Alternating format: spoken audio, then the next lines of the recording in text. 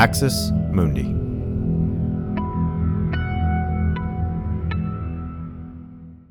So your day job is as a news editor at the San Diego Union Tribune, but you're an author who's written several great books. Previously, you wrote Gangsters to Governors: The New Bosses of Gambling in America, which earned medals from the Independent Publishers Book Awards and the Next Generation Indie Book Awards in 2018. The book we're going to talk about today is Soul Winners: The Ascent of America's Evangelical Entrepreneurs.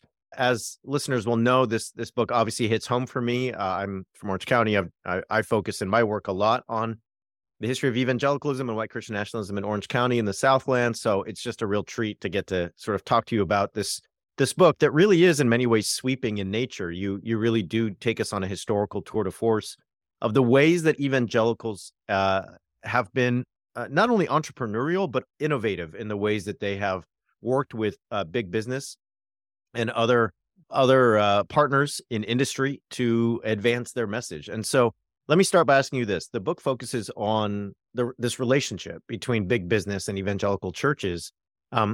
You really argue that there's kind of innovation on both sides. So I'm wondering, if we think about evangelical leaders in the 20th century, the 21st century, what do they get from partnering with big business? Well, when you have a large scale church or a television ministry, or you want to start a Bible institute or university, all that costs a lot of money. You need capital, and you need a lot of it. And these evangelical entrepreneurs, they go to where the money is. So it's usually wealthy businessmen, large corporations. And you see this, the reason why I wanted to go back in history is this has been going on for more than a century. You go back to Dwight Moody, his large scale crusades, revivals, or whatever you want to call them. I mean, those cost lots of money to advertise. You have to organize it. Billy Sunday, who came a little bit later. No church was large enough to hold the number of people who wanted to see him. So he had to build his own cathedrals, essentially. That costs a lot of money. And so he partnered up with people like John D. Rockefeller Jr. And his committees were stocked with wealthy people. And those are the people who have the money.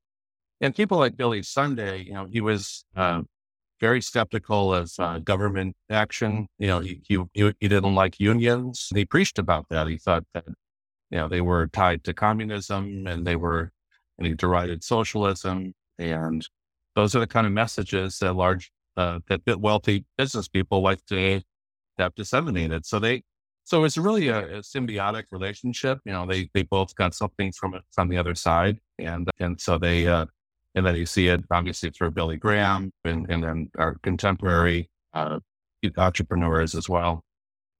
You really hit on something that was kind of my next question, which is, okay, so I'm Billy Sunday. I've got this massive church. I have so many followers. There's no Instagram at this point, so I actually need people to be in person. And I need a building. And hey, Rockefeller says, hey, let's do it. But you're going to put my people on your elder board, on your committee, on your church governance, policymaking decision structures. So all of a sudden, I mean, here's my question. Let's just take Billy Sunday as this sort of early 20th century figure. And folks, if you're not familiar with Billy Sunday, just an enormous influence on American religion in the early 20th century, kind of a forerunner to some of the people you might be familiar with, Billy Graham or Jerry Falwell or Joel Osteen or others. If I'm Billy Sunday, is it just out of nowhere, that I decide unions are bad and government get out of my business? Or is there a kind of, quid pro quo here of like, hey, we'll finance your building, but we're going to need to make sure that your sermons really do include this idea that the government needs to get out of here, low taxes, and unions totally from the devil. Yeah, I think some of it is, it really is sort of baked into evangelicalism because it's such an individualistic religion in that it's great that you can, a person can decide, I'm going to convert and commit to Jesus today. I don't have to go through this long period of study. There is something ingrained in evangelicalism that's so individualistic, and I think that permeates into politics. And Billy Sunday really exemplified that. I mean, At the time he was popular, there was the social gospel movement, and he derided any kind of government activity as just nonsense. He just felt like the businesses should be left to do their own thing. And so he was always at war with the liberal Protestants. There was a sense that they were, the liberals were in charge of all the important seminaries of the time. And he was, he was an exponent of individualism above all. And so in terms of like where he got the idea for opposing unions, I just think that just fell in really neatly with his worldview. And I think when you take money from the patron, you tend to take on, what the patron likes. So it's, There is a built-in resonance here, right? If you're a businessman who has a worldview that hard work and individualism lead to prosperity and a kind of capitalist payoff, and then you have an individualist ethos in your preaching and your understanding of the Christian gospel, then I think people should just take away, right, very easily, that there's a reason that this relationship has been so symbiotic for so long in the United States. One of the periods that I am really interested in, and I focus in my work in the Orange Wave and in my book, is the middle 20th century. And one of the things that I think some folks are aware of, but maybe not totally, is that after World War II, there really is this kind of renaissance of pro-business, pro-capitalist, and anti-communist Christianity, especially in Southern California. I mean, you're in San Diego. I grew up in Orange County. So I'm just wondering, what did the evangelical business marriage look like during like the Eisenhower years, just after World War II, 1948, 1950? How is big business trying to really cozy up in even more intimate ways to evangelical Christianity? Yeah, I think what you see in the Eisenhower years is a real marriage of Americanism, pro capitalism, and it tied in so neatly with evangelicals. And evangelicals really were so they were just primed, because during World War II they were starting to organize better. You had the foundation of the National Association of Evangelicals. That was in 1943. You had Youth for Christ, which is how Billy Graham got started in the 40s. Campus Crusade for Christ came later in the 40s. So all those parachurch organizations were so they were primed, and they worked so closely with these large scale preachers like Billy Graham and Oral Roberts, in the 50s. And I think the country was just it really was locked in this battle with the Soviet Union. The Soviet Union was seen as anti-religion. Religion is the opiate of the people. Anti-capitalism, and so it really that was really where you saw this Americanism and Christianity so closely tied. And Eisenhower supported that. He was very close with Billy Graham. Eisenhower was actually baptized after he was elected in 1952, and Billy Graham helped him find a church in Washington. And that's where we saw Under God inserted into the Pledge of Allegiance. And so all this in the National Prayer Breakfast started early in Eisenhower's career, and that was the ultimate marriage of big business and politics. So I think it was just the era of the Cold War and just that battle between capitalism and communism and religion and anti-religion that was manifesting then. It really is a fascinating time, because most folks don't realize, like, Eisenhower himself is fascinating. As you say, he has this sort of religious renewal as president. I mean, can you imagine if Joe Biden or Kamala Harris announced today that, I'm getting baptized next week? Everyone, the country would lose its mind. But, Eisenhower got baptized. In God We Trust, all of the One Nation Under God. And I think what you point out and what your book really shows us is that, and this is something obviously we talk about every week on the show, but the Americanism and the Christianity are just so entangled during this period. It's not like they hadn't been before, but it just seems so like rich at this point. It's just like overwhelming in terms of the flag and the cross. They go together. To be a real American is to be pro-capitalist, pro-private property, pro-God, not the godless communists. And it just amazing how in your book, you really show us like capitalism and Christianity are just seen as like natural allies. Billy Graham talks about private properties that's what Jesus talks about in the Sermon on the Mount. And it's like, well, really? Does he? I thought I'd read that. I hadn't found that part. So it really is quite fascinating time, I think. Yeah. And you look over and over again, I study people like Billy Graham, Oral Roberts, and over again, Billy Graham wants to start a magazine. J. Howard Pugh, exactly. It was a conservative Christian. He's the one who bankrolled that magazine and kept it going. And it's still, Christianity Today is still, it's a great magazine, but it's like that. The reason why it exists is because J. Howard Pugh stepped up to fund it. But over and over again in his career, Billy Graham wants to go on TV. There's a businessman to help him. An oil man, Sid Richardson, helped him meet Dwight Eisenhower. I mean, it's so remarkable. They want to start a Bible Institute. They want to build a larger church. And there's always a rich person there to help them along. And it's always somebody who believes in big business. And it's so interesting, right? Every step of the way that these entrepreneurs are helped by wealthy individuals or wealthy corporations. I get asked almost every week, hey, is there a religious left? Is there a Christian left? And I say, of course there is. But one of the things we have to realize is like the funding is so different. Like, if we take everything you're showing us in your book, the idea that folks on the religious left would just have billionaires who are like, yeah, let us, sort of just bankroll everything you're up to. It's just not going to happen. And perhaps would not be welcome in most cases because they wouldn't want that money.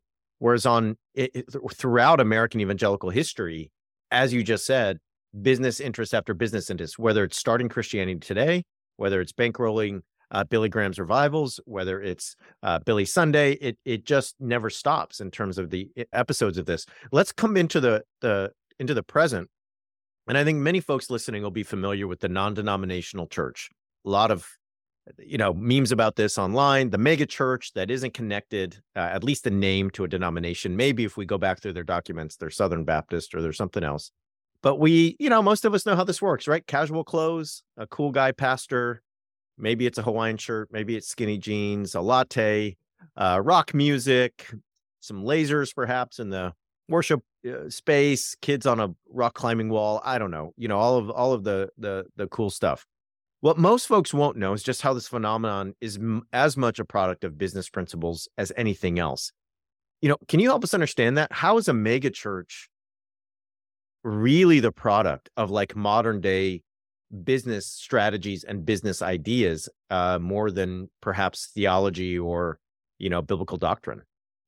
Yeah, well, especially the non-denominational churches, they have to rise and fall on their own. They don't have a structure to lean on. So they really are startup churches. They have to look at their market. Who are they serving, and what do people want? And they really strive to meet people where they are. And so they look at they try to find what the need is in their market, and they try to fill it, just like any business does.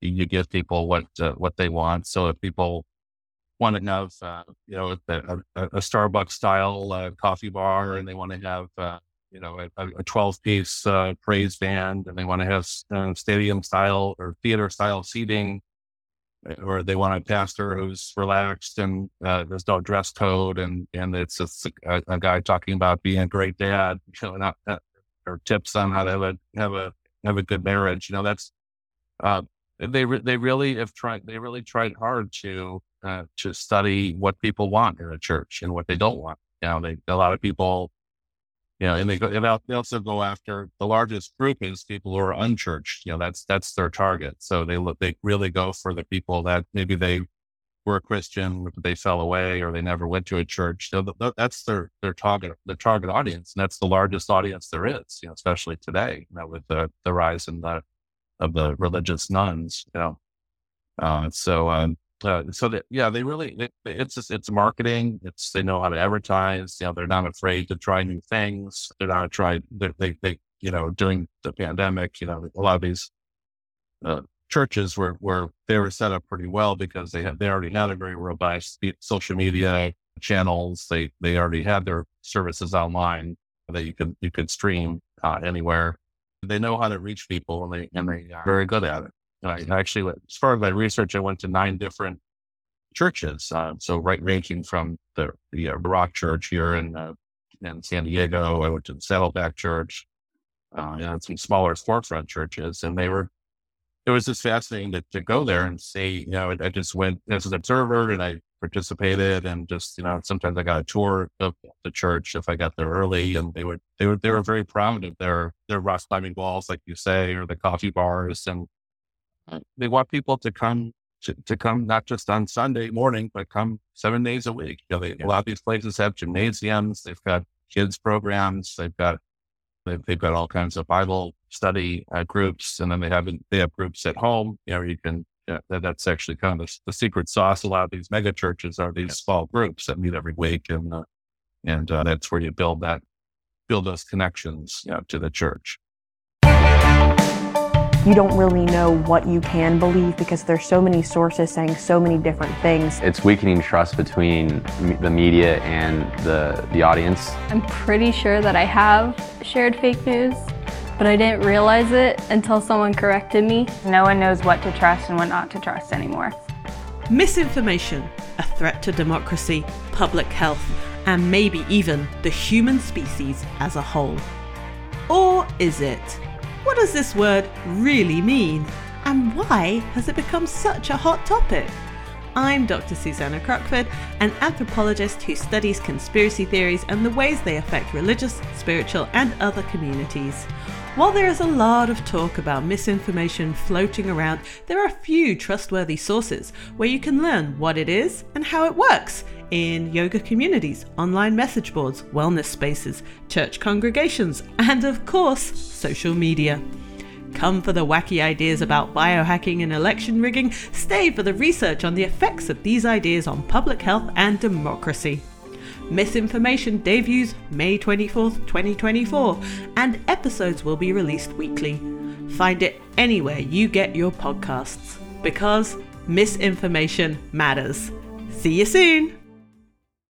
I want to focus on Rick Warren Saddleback Church because I grew up just half an hour from there, and when I was in ministry in the early 2000s, it was an enormous influence in the region and really across the country. And friends, if you're not familiar with Saddleback Church, it's one of the largest churches in the country.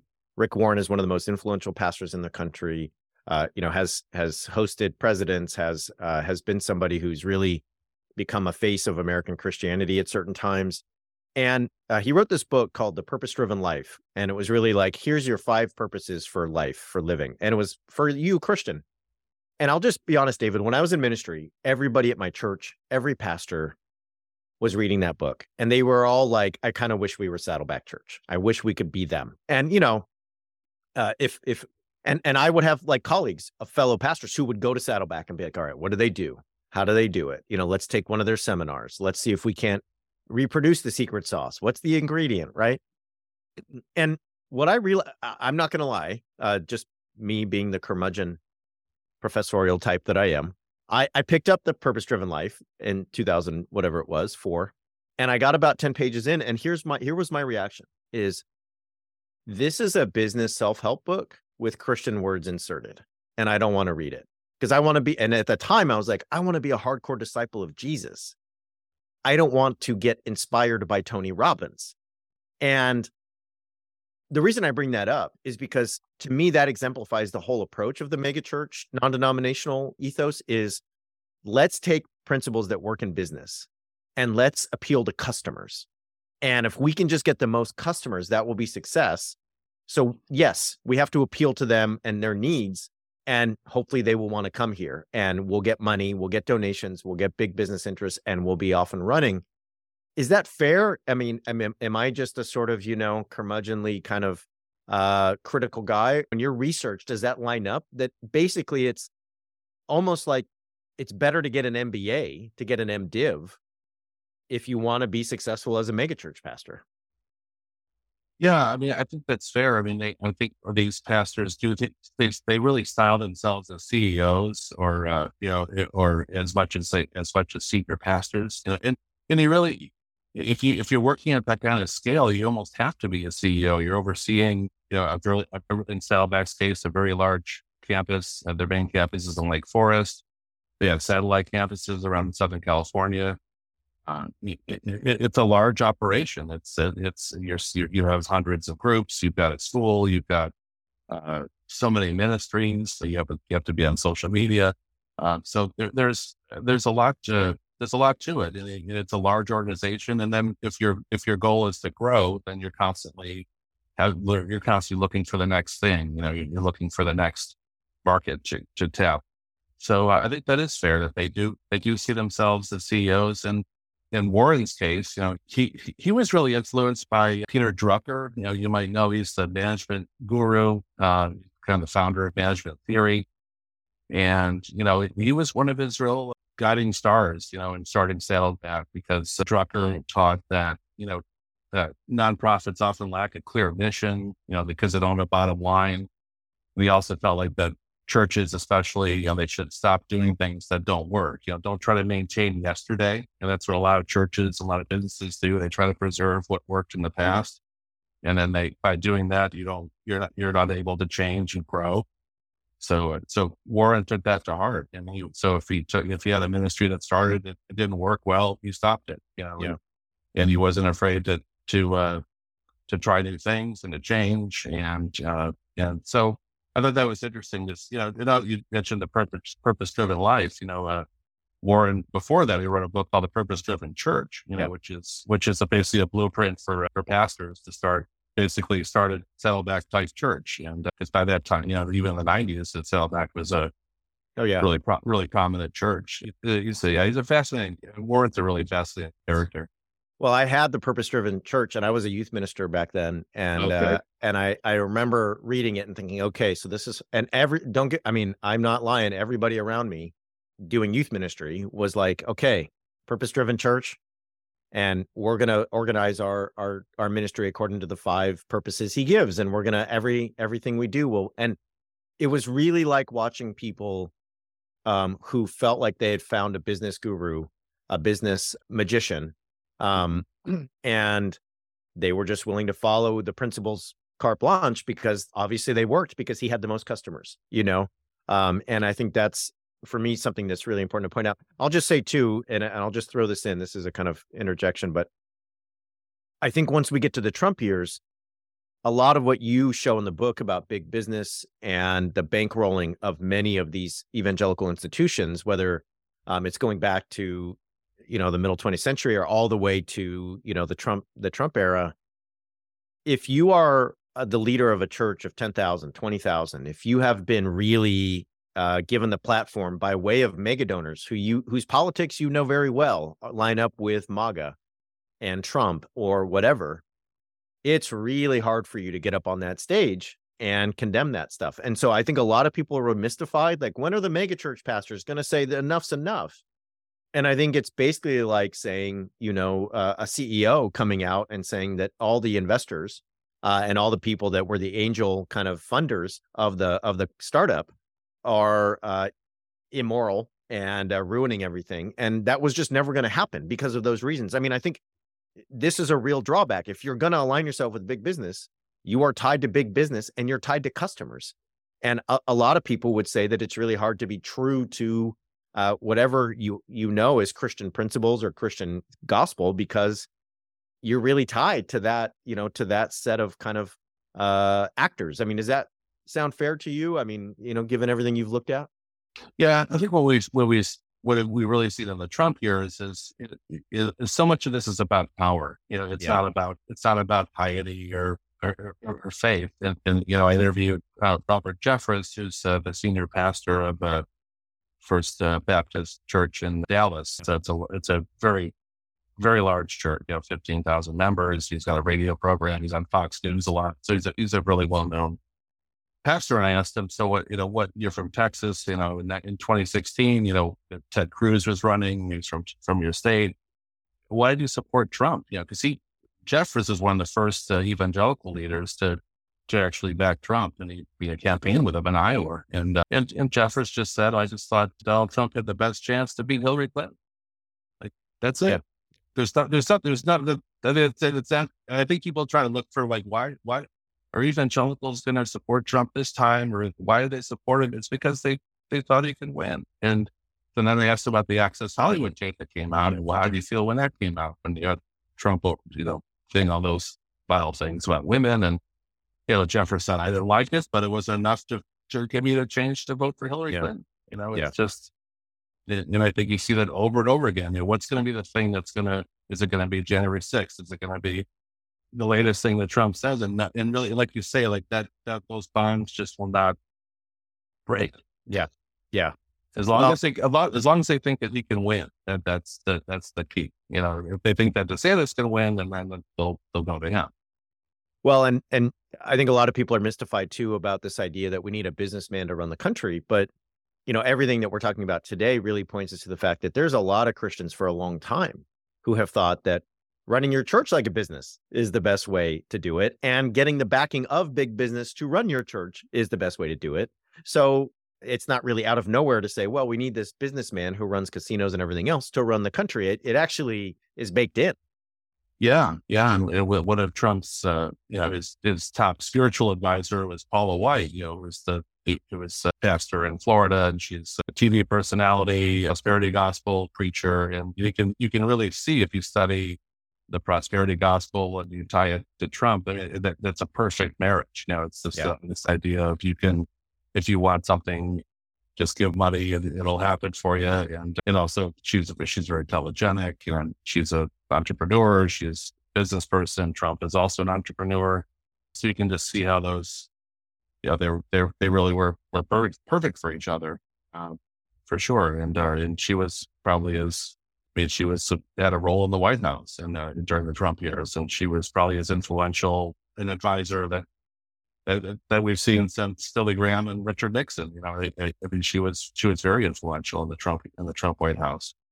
Yeah, and I think this really points us to the prosperity gospel, which I want to come back to. It also points to, we did a whole series on the New Apostolic Reformation, and the New Apostolic Reformation is really, Paula White Cain included, a kind of networked movement where you have a kind of charismatic leaders who are bonded in a kind of spiritual oligarchy rather than denominations. And I think that movement really points us to the kind of ways that business principles or growth principles work here. One of the founders of that movement is C. Peter Wagner, and Wagner was a sociologist. He had a PhD, and he studied, how institutions grow, how they prosper, and he just basically said, let's do that with church growth, and there you have it. So anyway, people listening will be familiar with all of that.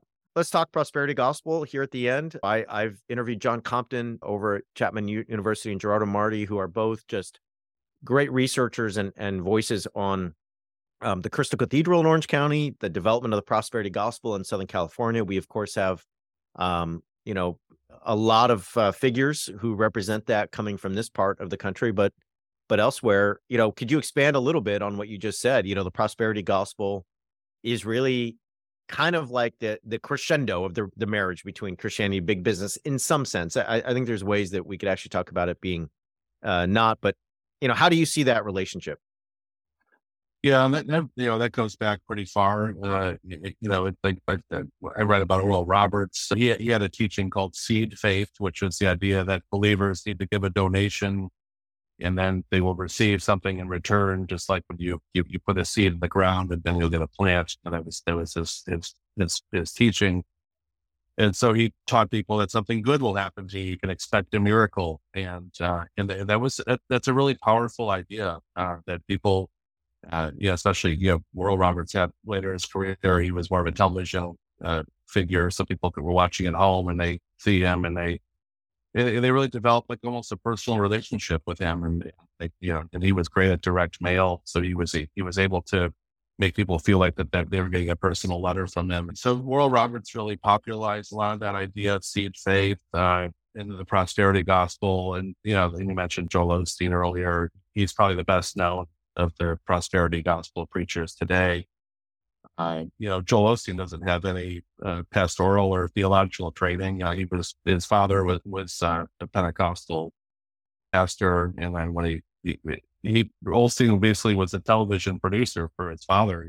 That was his expertise. For 17 years, he was in the control room, which was actually, I think, it's good training for him to be so telegenic. But he teaches about the prosperity gospel in all his books and his TV shows, and they all kind of promote this idea that you just have to want something and pray for it, and then that it'll happen. And explicitly, like, God will prosper you in your finances if you believe. And Kenneth Copeland, another one that is I'm sure well known to your listeners. He has his own private airstrip and outside of Fort Worth, Texas. He's on TV all the time. I think we live in such an aspirational culture, in America, and I think a lot of people, when I did this book, they're like, well, how can these pastors take all that? They live in. Well, Joel Osteen lives in a $12 million mansion in Houston. Copeland has private, Gulfstream jet. How can all these people take money? And I said, well, I think people look up to, their followers looked up to them and think, well, if they made it, then I can make it too. If I just believe hard enough and I give the money regularly, then good things will happen. I will have $1,000 sneakers as well, and I will be enriched by faith. And it's a really powerful idea. It can be a really destructive one as well. Yeah, just as we close here, it just really hitting me that we talk a lot on this show about the ways that Christian nationalists, especially, but many folks don't really want to question the systems that really govern our lives, whether they're economic or political or cultural, and the inequalities built into them, because it would disrupt those systems. It would cause the need to rethink them, maybe disassemble, reassemble, etc.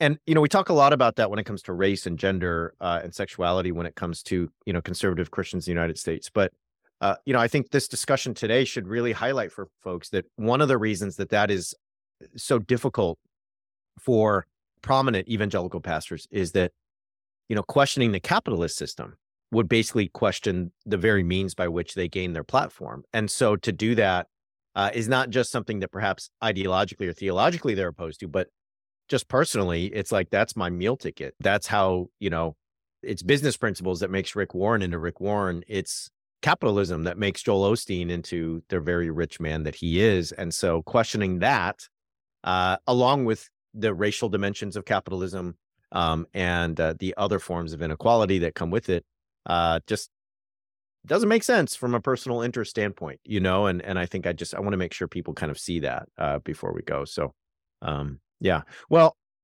David, I just want to say thank you for your time, and thank you for this book that really does provide a kind of sweeping view of the ways that evangelicals have aligned with big business. But one of the things I will say too is that it shows the innovation that it's easy to think of folks as in churches and other places as and this is not me, but this is a common misconception that they're not sophisticated, that they're not really thinking through how to do things. And my argument would be no. In fact, their ability to innovate, their ability to adapt, their ability to use media is actually well beyond most folks who would be in some ways on the other side of the aisle from them. So your book really shows us that. Where are ways that people can link up with you and the book Soul Winners? Oh, it's available in all the booksellers online, all the usual spots. I have my own website, davidclaryauthor.com. I'm also on Twitter. So I'm really glad to have this opportunity to talk to you, Brad. And I am tempted to ask you where the best burrito is in San Diego, and especially the best California, or otherwise known as San Diego burrito, with French fries in it. But I don't want to get you in trouble or fired. So it's a controversial topic. You're going to get letters at the Tribune about that. So I'm going to just ask you offline about it. But anyway, all right, folks. Thank you for listening. As always, find us at Straight White JC. Find me at Bradley Onishi. I will be at Santa Clara University February 23rd if you'd like to come hang out and hear me talk about my new book.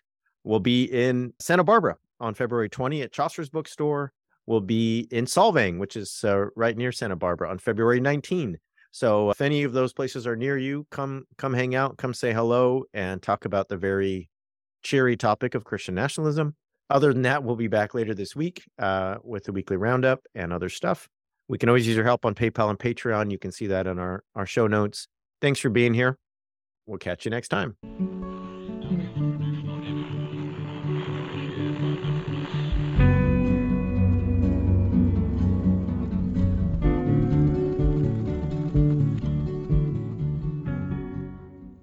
This has been an Irreverent Media podcast.